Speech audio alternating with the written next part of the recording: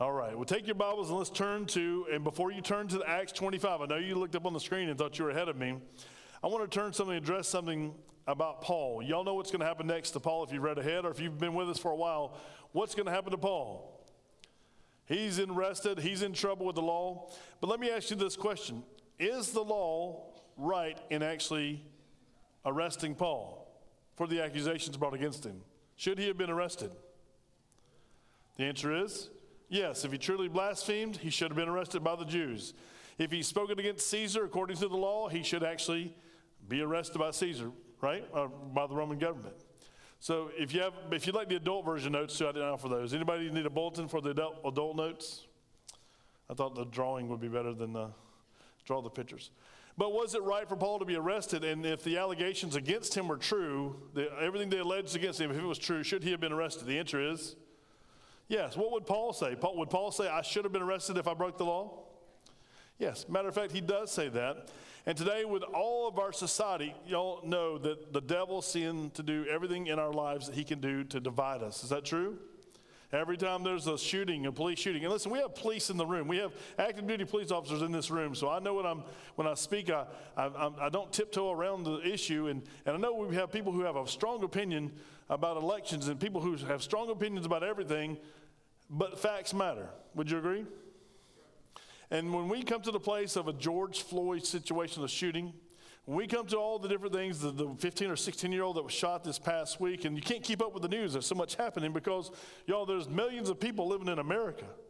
And the things that usually gets highlighted are the things that divide us. There's terrible things happening to children. There's abortions happening every day. It should make us angry. The most thing we're excited about in South Carolina is open carry. That's all I see on Facebook. People are so excited about the potential of having a gun, open carry. Now, I'm all about self-defense and protecting myself. But y'all, when I was in Houston, Texas, standing at Chick-fil-A, been a while back, and the guy in front of me has a .357 on his side, it made me a little bit nervous. I'm like, what if that joker's crazy? Because I grew up with crazy. I know crazy. And the military is always teaching you, whether you say, and everybody says you can't profile people. Have y'all heard that in the news? Police officers can't profile, military can't profile. I got news for you. That's all propaganda. You have to profile. I'm hearing some of the universities, they can't say white or black anymore. You can't say and if you hear a police scanner, it says what's a BW? Does anybody know? Black woman. What's a Whiskey Mike? A white male. If you can't identify, if there's a man in the parking lot, how crazy has our society gotten that we can't even say the word white, black? We can't identify a person by the color of their skin because we all do it. What kind of car? What's your favorite color car? Everybody say it together. Ready? 1, 2, 3. Blue. We don't agree, but we identify what we like. We identify. We just by nature. God's given us 5 senses to identify things in the creation.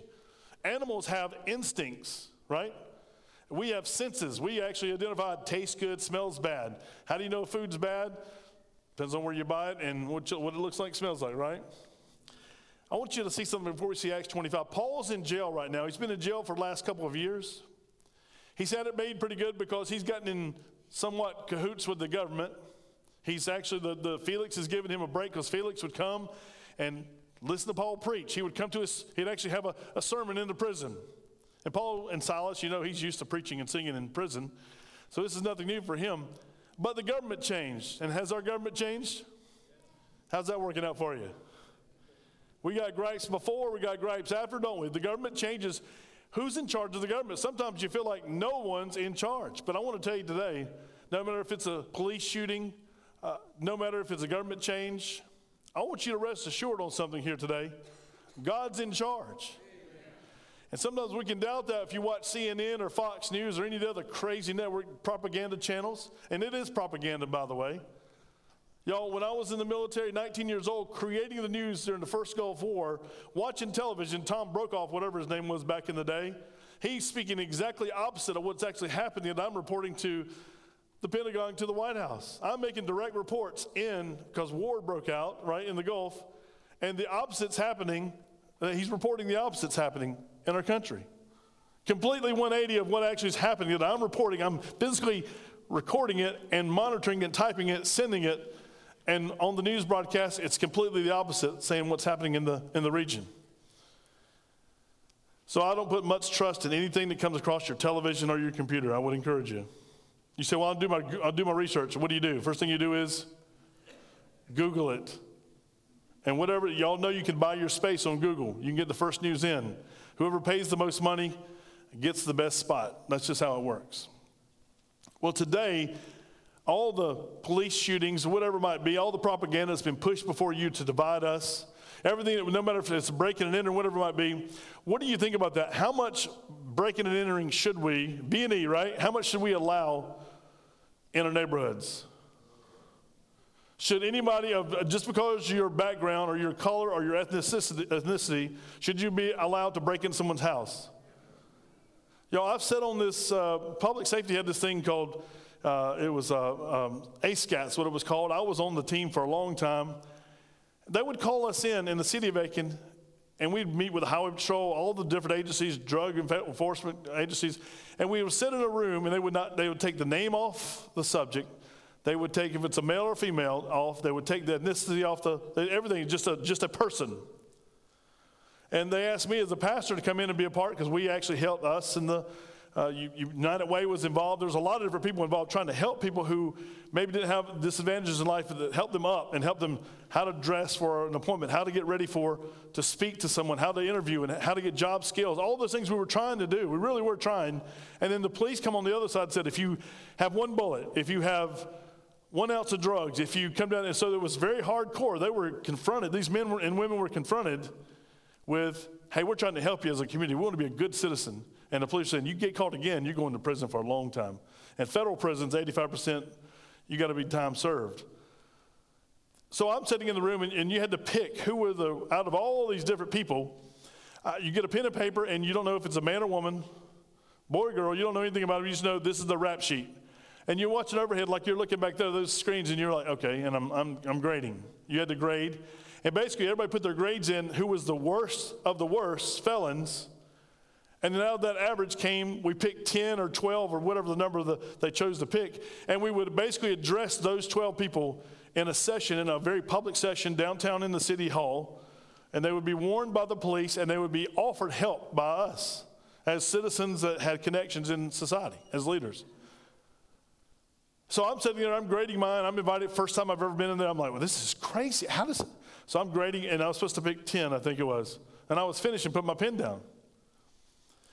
And one of the patrol officers comes beside me and said, Pastor, are you still participating in the program? And I said, yeah, I'm done. And they're like, well, that was the first candidate. Y'all, let me tell you something. People that get arrested, rap sheet after sheet after sheet. I was done. I thought it was all different crimes. I just picked the worst crime. I was done with that one, whatever the code was beside it. I was done. And they were only on the first person. And there was like 30 to go. If you knew what's going on behind the scenes, you would actually have a better appreciation for our law enforcement. Even if you don't appreciate law enforcement, you hate police today. Like everybody wants to defund police. How stupid can we possibly be in a society? Let me show you what Paul said, who's been falsely arrested multiple times. He's been arrested for what he preaches. He's been arrested for what he says and does. But watch what he says about the government. Go to Romans 13. I don't have this in your notes. This was something God put on my heart after the notes, but Romans 13, really quick, let me just read this. We're going to read a lot of scripture and get in and get out today, but you need to have this not as a tool against society, but you need to know this. Why do we have a military? Why do we have a police force? Why do we have a government? I'll show you why. The Bible tells us why. Romans 13, when you're there, say amen. Amen. Let's start together in verse 1. Let every soul be subject to the governing authorities. For there is no authority except from God, and the authorities that exist are appointed by God. Where did the United States government come from? What's this? Boy, this is going to be hard for this pastor to say. Joe Biden was appointed by God. And all the Republicans and Democrats said, you have to say amen. You can't have it your way. Yes, God lets us have free will to vote for the person that we vote for. Our governor, hey, listen, if you don't like Henry McMaster, vote against him. But guess who put Henry McMaster on the seat of the governor of South Carolina? I'm talking like he talks. Y'all know he talks like, he reminds me of George Washington. Who put him there? You say the voters. No, they didn't. Who put him there, church? No, say it like you mean it. Who put him there? every governing official that you like, love, indifferent, guess who put them there? God. Now, you still need to do your part.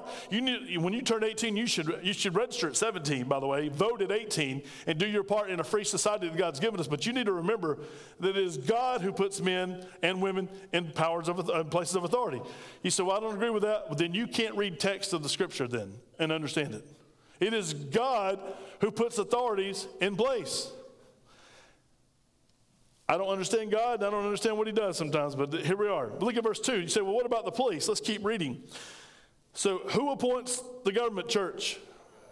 So is Paul rightly arrested right now because he's been alleged that he broke laws? Yes. So look, if you resist the government, verse 2, therefore whoever resists the authority, that's the police. You know what? None of these shootings would happen if no one resisted authority. If these fools hadn't to take off running from police or shoot at police, if people hadn't done something to break the law that was actually given by God, put in place, they wouldn't be dead today, not from a gunshot wound from a police. What do the police always say? Show me your hands. Why do they want to see your hands? Because they want to go home tonight, right?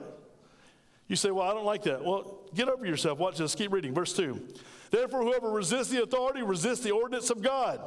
Ordinance is a law. We have city ordinances. Guess what? When you resist it, you're resisting God. And those who resist will bring judgment on themselves.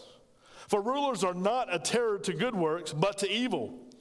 Do you want to be unafraid of the authority? Here you go. If you're afraid of the police, you want to be unafraid of them? Do what is good, and you will have praise for the same. Let me say, I back the police officers today. Are there bad police officers? Yes, just like there's bad doctors, there's bad everything. Go down the list and you can name it. There's a bad actor in every profession that's under the planet. But I stand as your pastor today to tell you I support law enforcement 100%. If you don't want to go to jail, if you don't do the time, don't do the crime, right? And if you're falsely accused, listen, we put every money, every effort into getting that person unaccused if we can. I believe in that as well. Let's keep going. If this gets thick, this gets right into our face.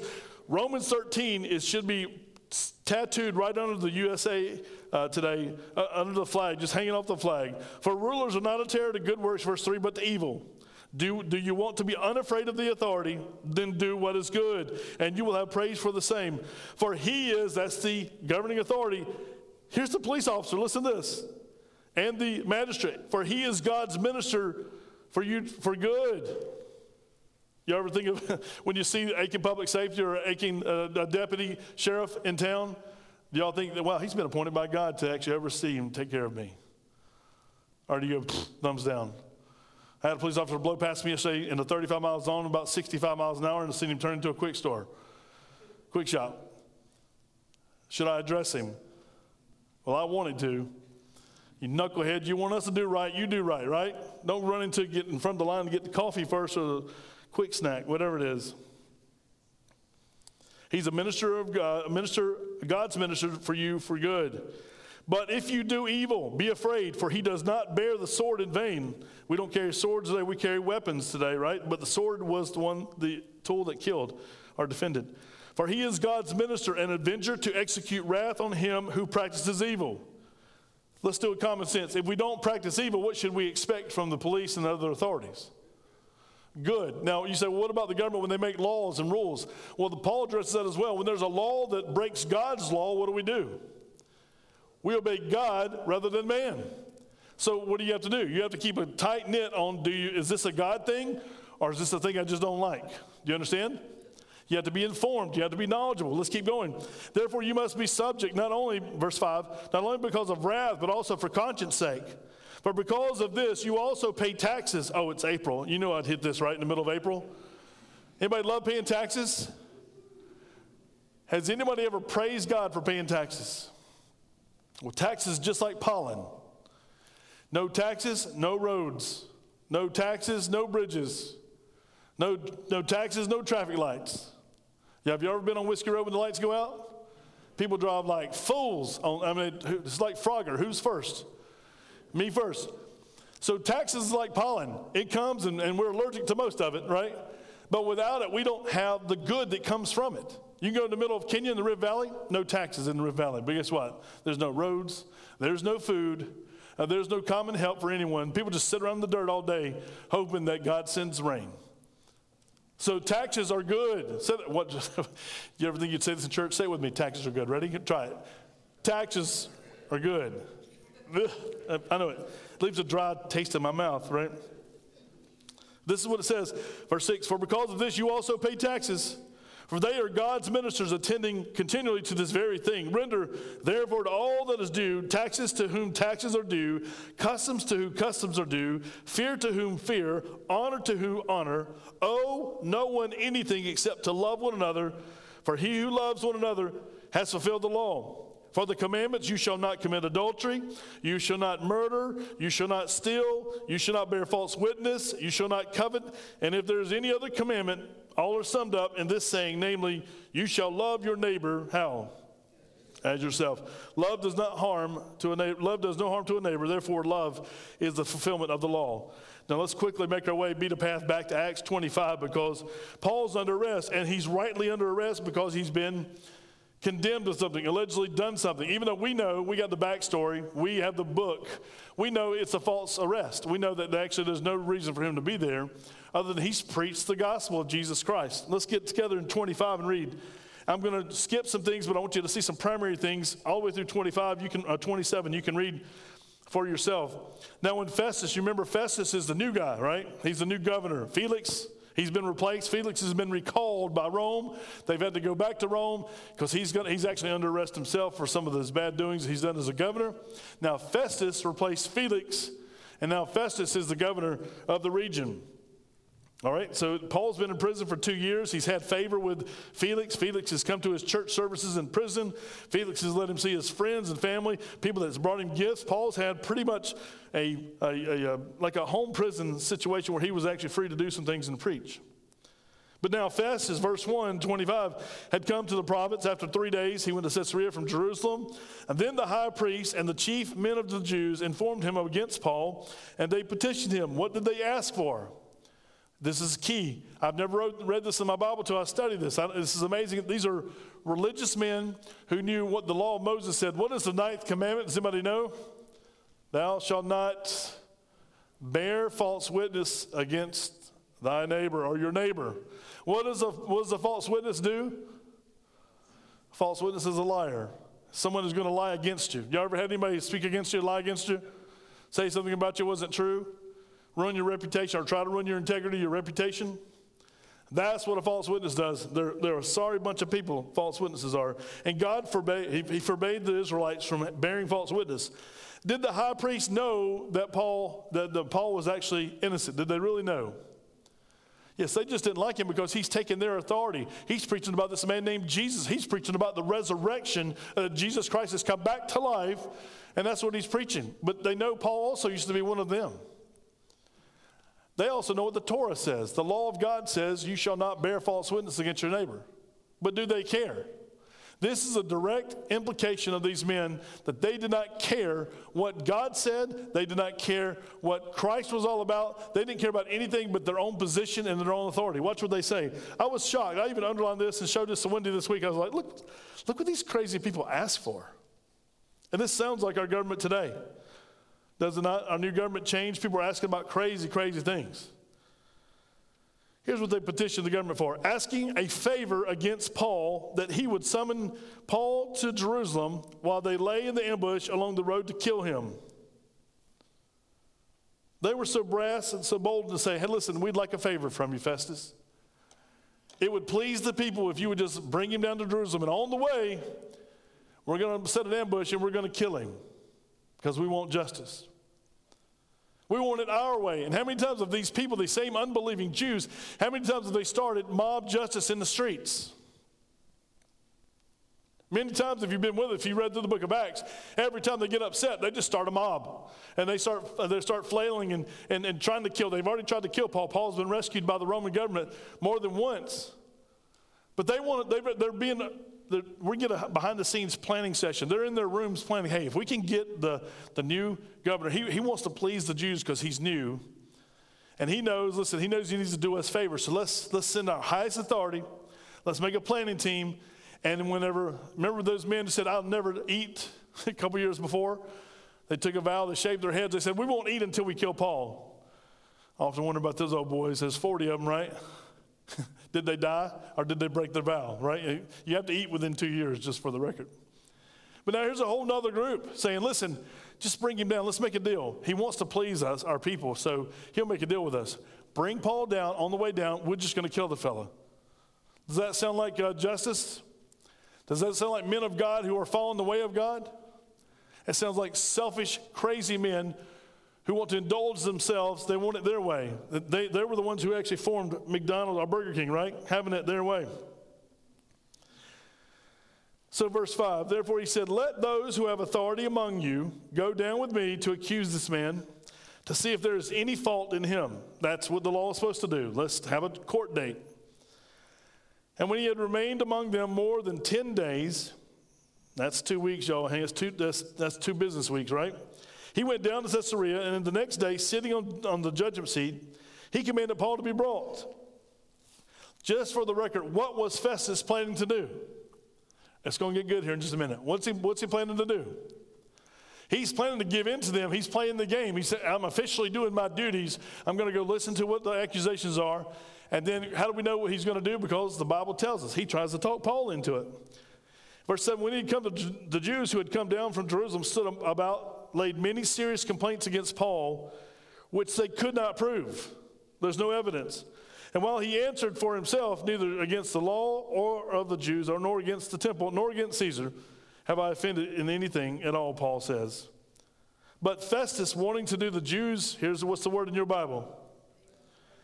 How many good old boy favors are there done, especially in the South, but all around? Hey, I know it's not legal, and I know it's not right. I know I'm not supposed to see that information. I know I'm not supposed to get a preview before everybody else in the public. But just do me what? Do me a favor. So Festus, the Jews, the high priest, the men of God, it's supposed to be the men of God who were leading the, if you will, the worship of the time. They conspired to be false witnesses against the Torah, against God's word. They conspired to murder this man against God's word, where he says, thou shalt not murder.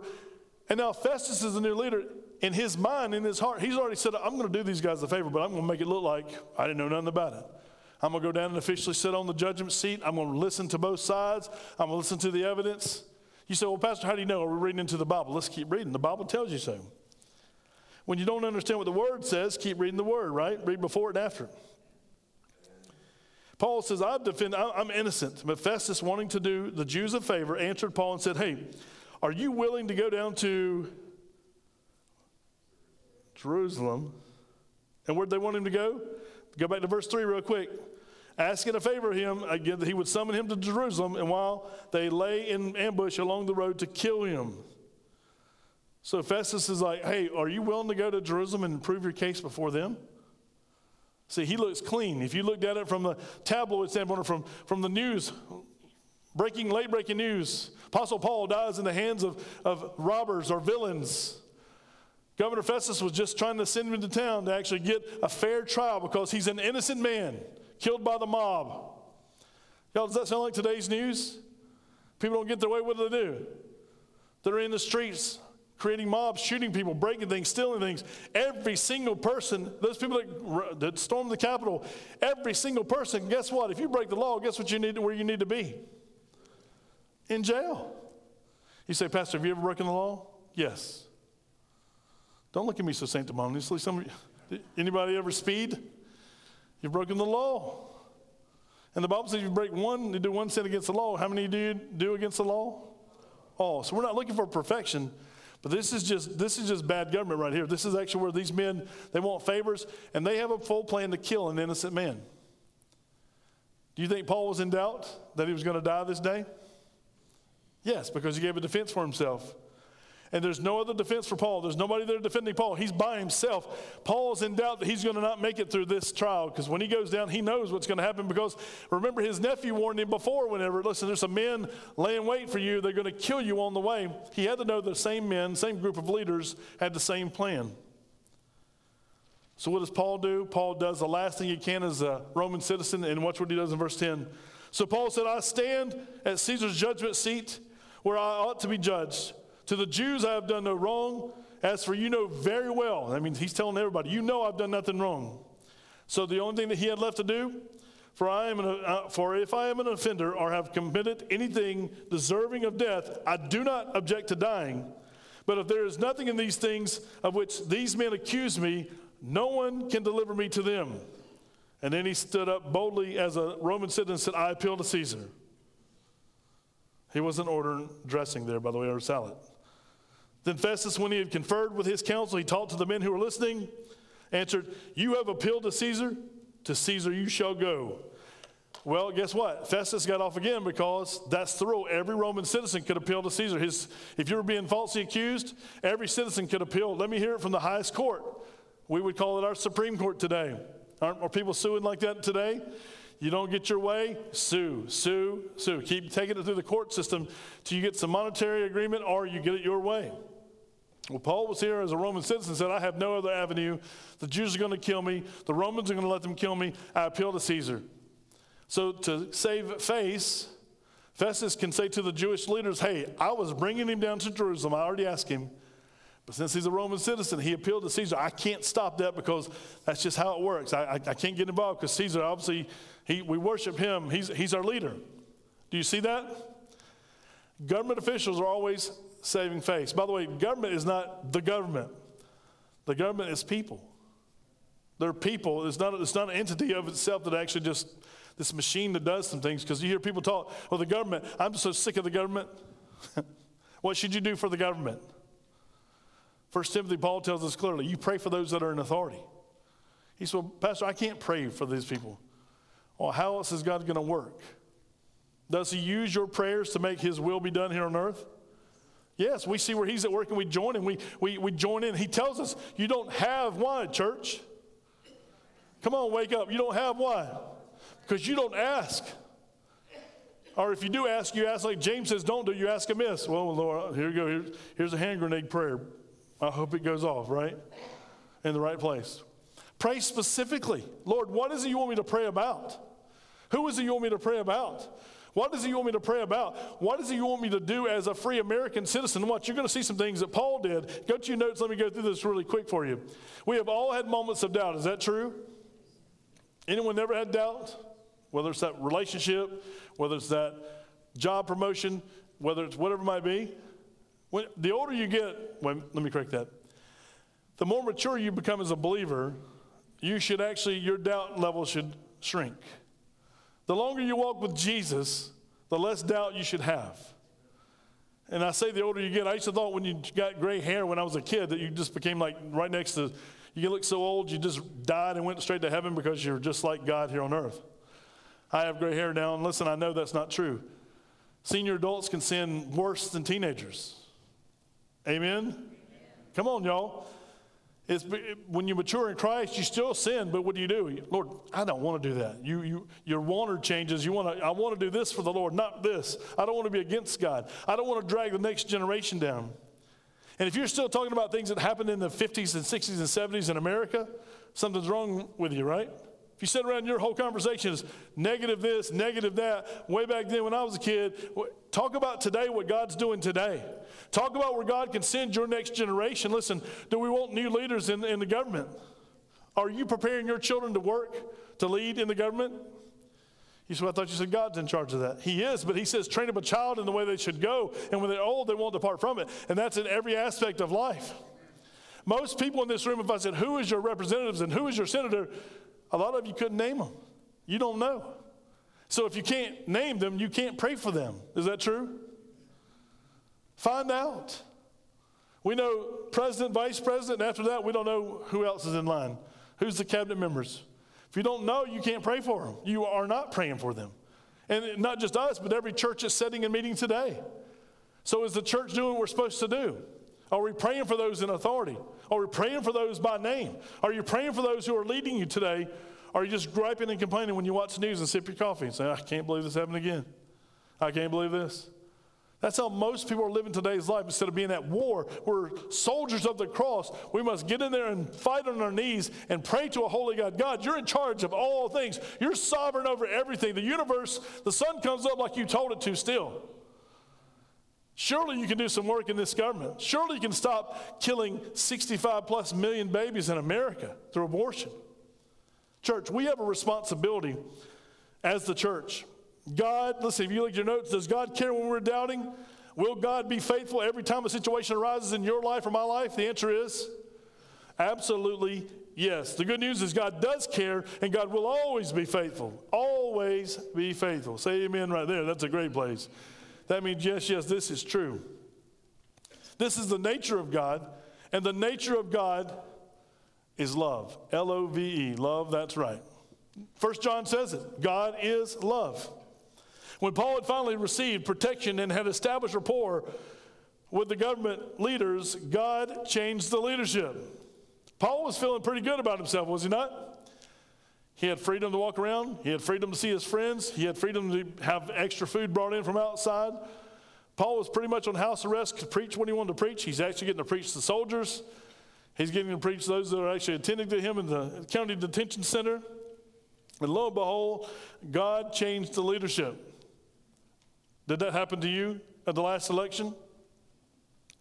Were you so excited we rode across? Derek and I drove to Pennsylvania this week for training, and it's still across the landscape, Trump 2020. And we were laughing, hey, they need to take that sign down, right? And that sign, and that one, and that one, and that one. People put their hope in a man that they've never met. And now new people put their hope in a man that they never saw, right? And we still do the same thing. We have hope that the government's going to fix it. Can I give you some news today? Government's never going to fix anything spiritually. If you want it fixed in the White House and you want it fixed in the State House, then you got to get it fixed in your house. Your house is where it starts. It's your house where you actually dads be the dads and be the spiritual leader of your household. It's your house where moms will stand up if dads don't do it and pick up the bootstraps and carry on, keep it on. It's your house where kids will learn that Jesus loves me. This I know, for the Bible tells me so. It's your house where you take your child to the church house and come alongside and have Sunday school teachers teach the same thing that you're teaching at home. If the church is teaching contrary to the Bible, get out of that church. It's no longer a church that believes that God's in authority. That's what these religious men were doing. They were teaching, listen, thou shalt not bear false witness if you're speaking against me. But we're going to go over here and bear false witness against a holy man who's done no wrong. We even don't have anything to accuse him by. They even said so in the text. They had nothing to prove what they said. Therefore, and they knew in their hearts it was false. These men who taught Sunday after Sunday or Saturday after Saturday taught you must not bear false witness. At the same time, they're bearing false witness against Paul. But they also did it against Jesus. I made a note. Herod the Great tried to kill Jesus instead, killed all those boys in the region 2 years and under.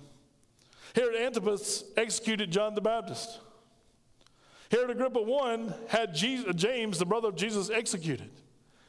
And here we are, you're going to see him pop on the scene here in just a minute. Herod Agrippa II. There's different Herods in the Bible.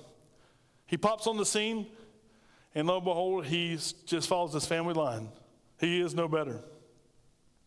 Isaiah 55 says that God's ways are so much higher than our ways. We don't understand his ways. If God put you in charge of the world for one day, what would happen? Exactly, you know. You say, well, we have natural laws. Those are supernatural laws, by the way. There are no natural laws of science, unless God put them in play. We serve a supernatural, holy, awesome God. Well, have a look at your notes. Governor Festus, I put Festus, but it should be Governor Festus. A new leader wanted to please the people of the opposition group, so he entertained the thought of allowing Paul to be murdered. This is true from the Word of God, straight from the Word of God. Is this happening today? Are innocent people being put to death today? Yes, being accused left and right. We know this. The religious leadership violated their own faith and wanted to make a judgment against Paul with mob rule. They asked for favors from the government so that they might kill Paul. That's all they wanted. You know, when we talk about Jesus and he was telling parables in the Bible, turn to Matthew 15. It's not in your notes, but I want you to see this. Matthew 15. What did Jesus say about this? He was telling his own disciples as he taught those men who were against him. Matthew 15, starting in verse 17. When you're there, say amen. I want you to see this. I love hearing your Bible pages turn. Mark this in your Bible. This shows you what's going to happen to men, what's in the heart of men. Verse 17, so we're going to pick up 15, 17. Do you not yet understand that whatever enters the mouth goes into the stomach and is eliminated? Does everybody understand that? The lunch that you have today is going to be going into your stomach and it's going to be eliminated, right? You're going to process. You'll do it again, again, and again. We understand that concept, what Jesus is saying. But those things which proceed out of the mouth, that come out of the mouth from the heart, and they defile a man. For out of the heart proceed evil thoughts, murders, adulteries, fornications, thefts, false witness, blasphemies. These are the things which defile a man, but to eat with unwashed hands does not defile a man. What defiles a man? What's in your heart that comes out your mouth, right? And this is what these men, these were defiled, sinful men who were accusing Paul. How many of y'all grew up when your mother or grandmother or somebody said you can't say the word hate? Anybody ever? Don't say hate. It's such a strong word. Anybody ever? Raise your hand if you ever heard that. You ever repeat that? Kids, your parents ever say that to you? Never say hate. Don't say hate. It's such a strong word. Well, let me take you to Proverbs 6. God says hate in the Bible. Go to Proverbs 6. I used to love these passages of scriptures. God says hate. Isn't that right, Mom? Don't say hate. It's an ugly word. Ugly. Can't say stupid. Stupid's in the Bible too. Did y'all know that? Can't spit. Jesus spit twice. There's 2 recordings of him spitting. All the things boys love to do, it's in the Bible. It's pro, not against. Read your Bible, boys and girls. You'll know what Jesus says. Proverbs 6. Go there and look at this. Verse 16. These 6 things the Lord, say the word with me, hates. This is holy hatred, though, not like us hating anchovies or hating a certain cilantro. No one eats cilantro, do you? Such a disgusting herb. Just kidding. I know y'all like it. I don't. It tastes like dish soap to me. These 6 things the Lord hates, yet 7 are an abomination to him. A proud look, a lying tongue. Are these men lying against Paul? Hands that shed innocent blood. Are they trying to murder Paul? And they walk like this ceremoniously, by the way. So they're 3 for 3. A heart that devises wicked plans. Feet that are swift to running to evil. A false witness who speaks lies. And one who sows discord among the brethren. Had these men violated all 6 of these? Did God hate these men? Well, we like to say today, well, no, God hates the sin, but not the sinner. Have you ever said that? Come on, y'all, work with me this morning. Y'all act so sleepy. We had donuts for you and coffee today. Listen, have you ever said God hates the sin but loves the sinner? Is that a true statement? It is true. But does God hate the sin and also hate the sinner? The Bible says so. You say, well, how can God love and hate? I don't know, I'm not God, but it's holy love, holy hatred.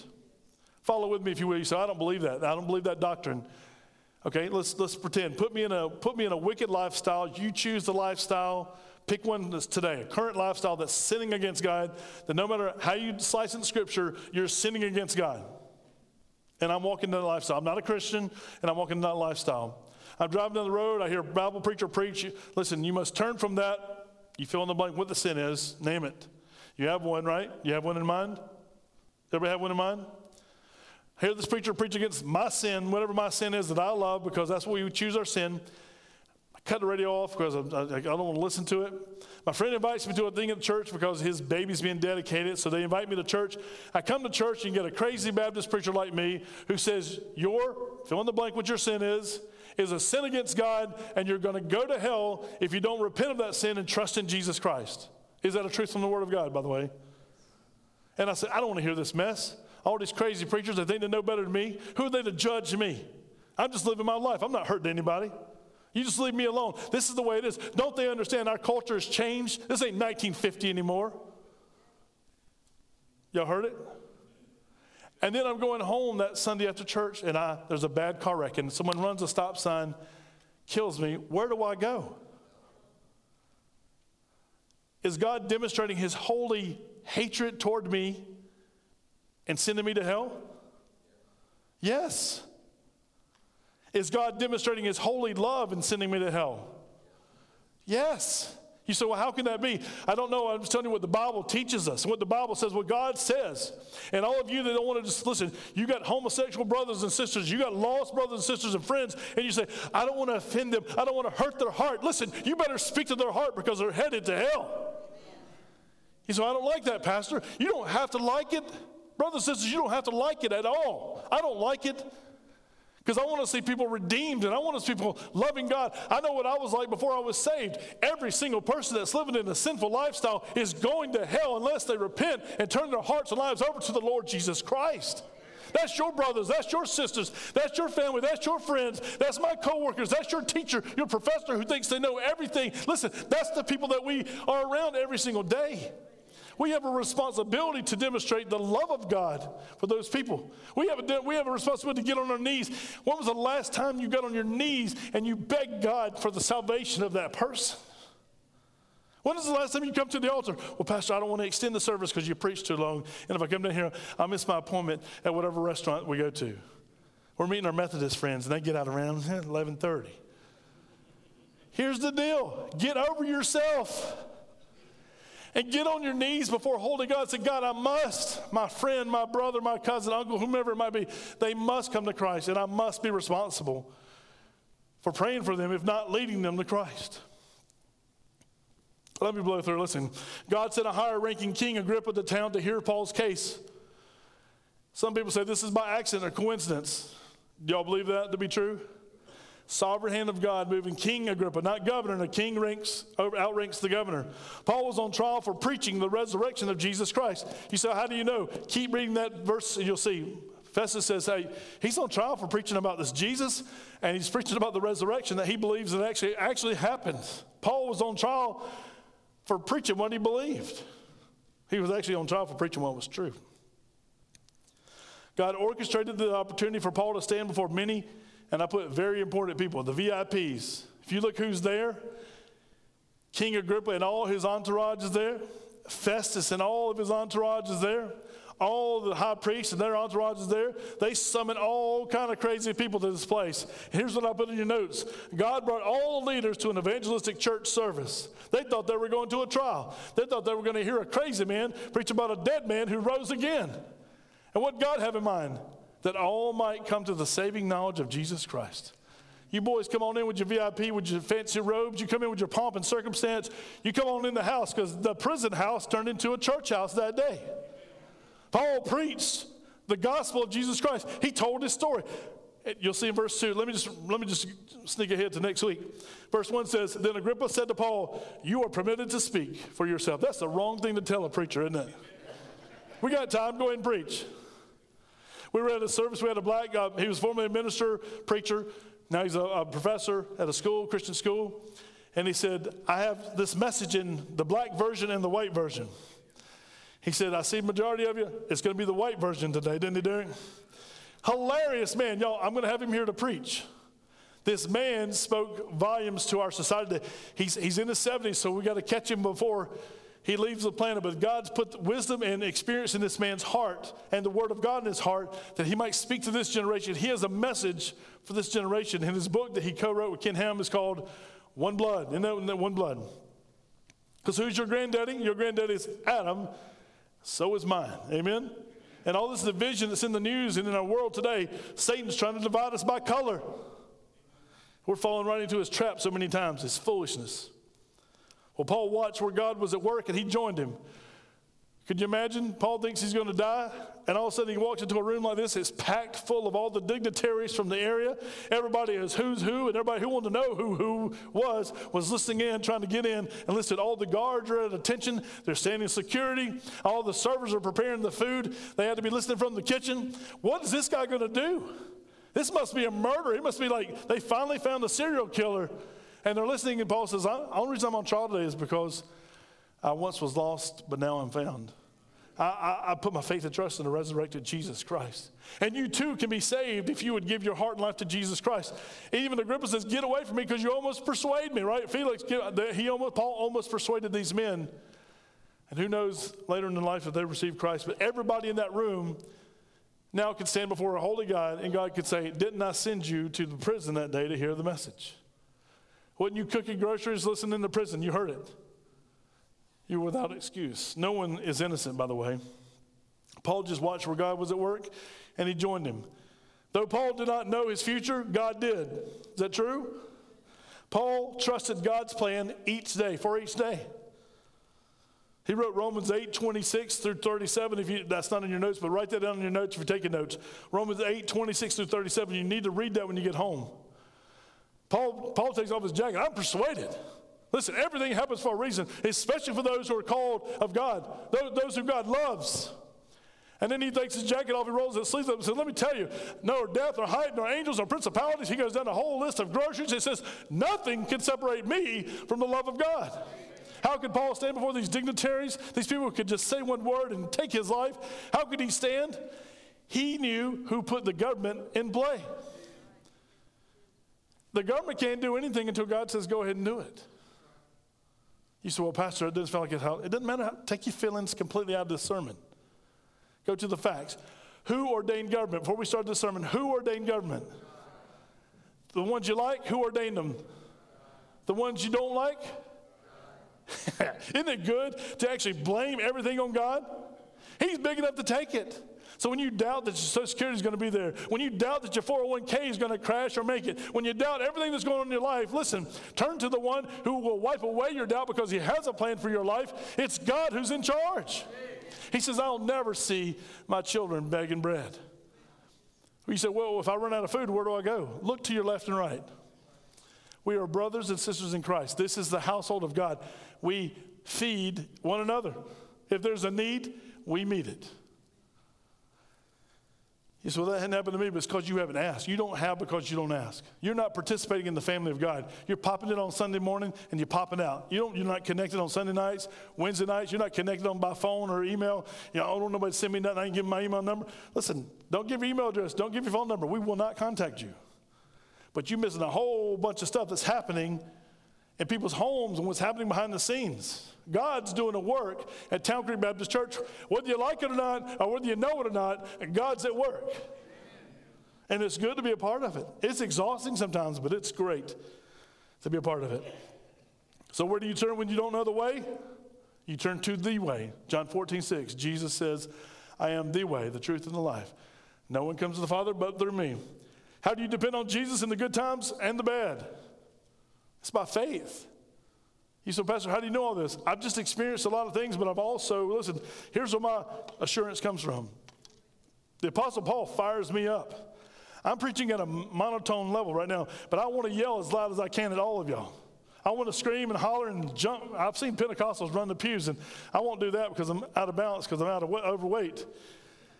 But y'all, it makes me want to shout that we serve a living, holy God that saved a sorry sucker like me, right? And like you, by the way.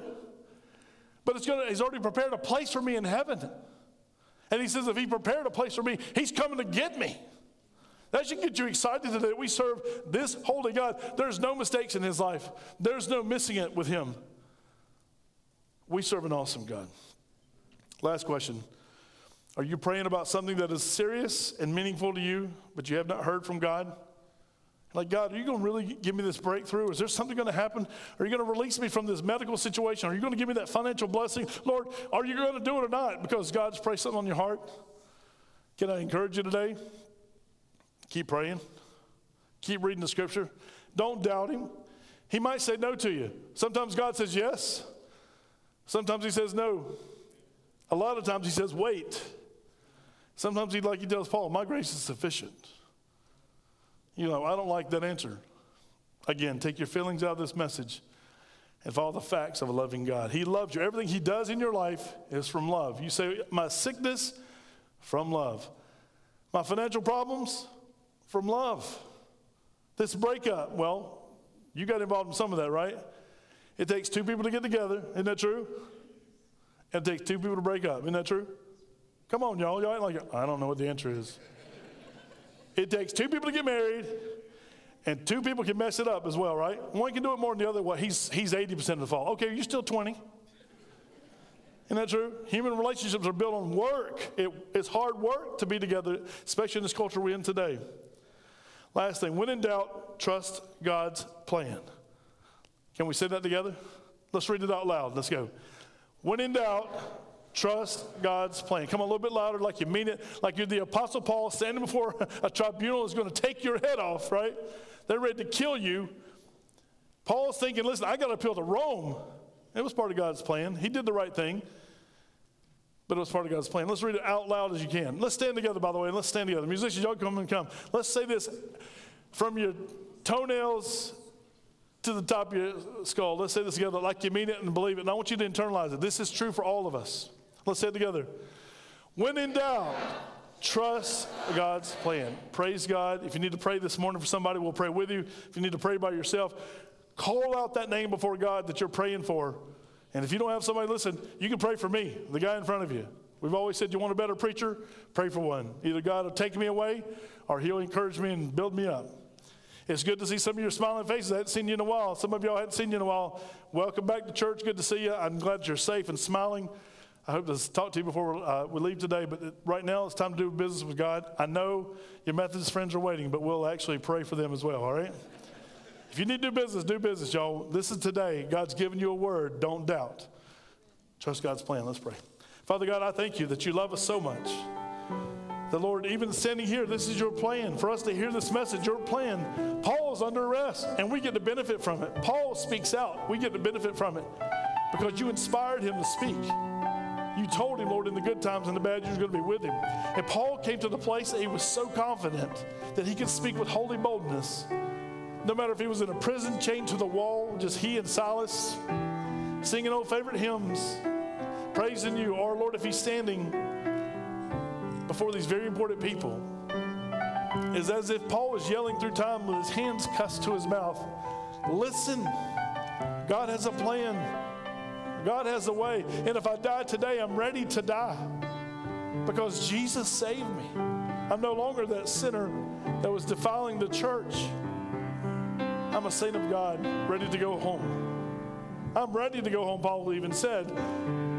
But Lord, he said it was a benefit for it that he stayed. And I'm glad you let him stay just a little bit longer because we have these words, this holy word of God, how you work miraculously. It's over sovereignly in his life. Lord, if the universe stays in contact because of you, surely you can work in the hearts of our family and our friends that need you so desperately in our lives. Help us be people that pray for others. Bring others before the throne, situations in our government. I pray today for our president, President Biden, Lord. I pray for our Vice President Harris, Lord. I pray that your will will be done. I pray for our governor, McMaster. I pray for those that are in authority, our senators and representatives. So, Father, that there's different ones for different areas. These men and women that are leading, they need wisdom from God. They need action from heaven. Lord, work in the only way that you can. Your will be done. In Jesus' name I pray.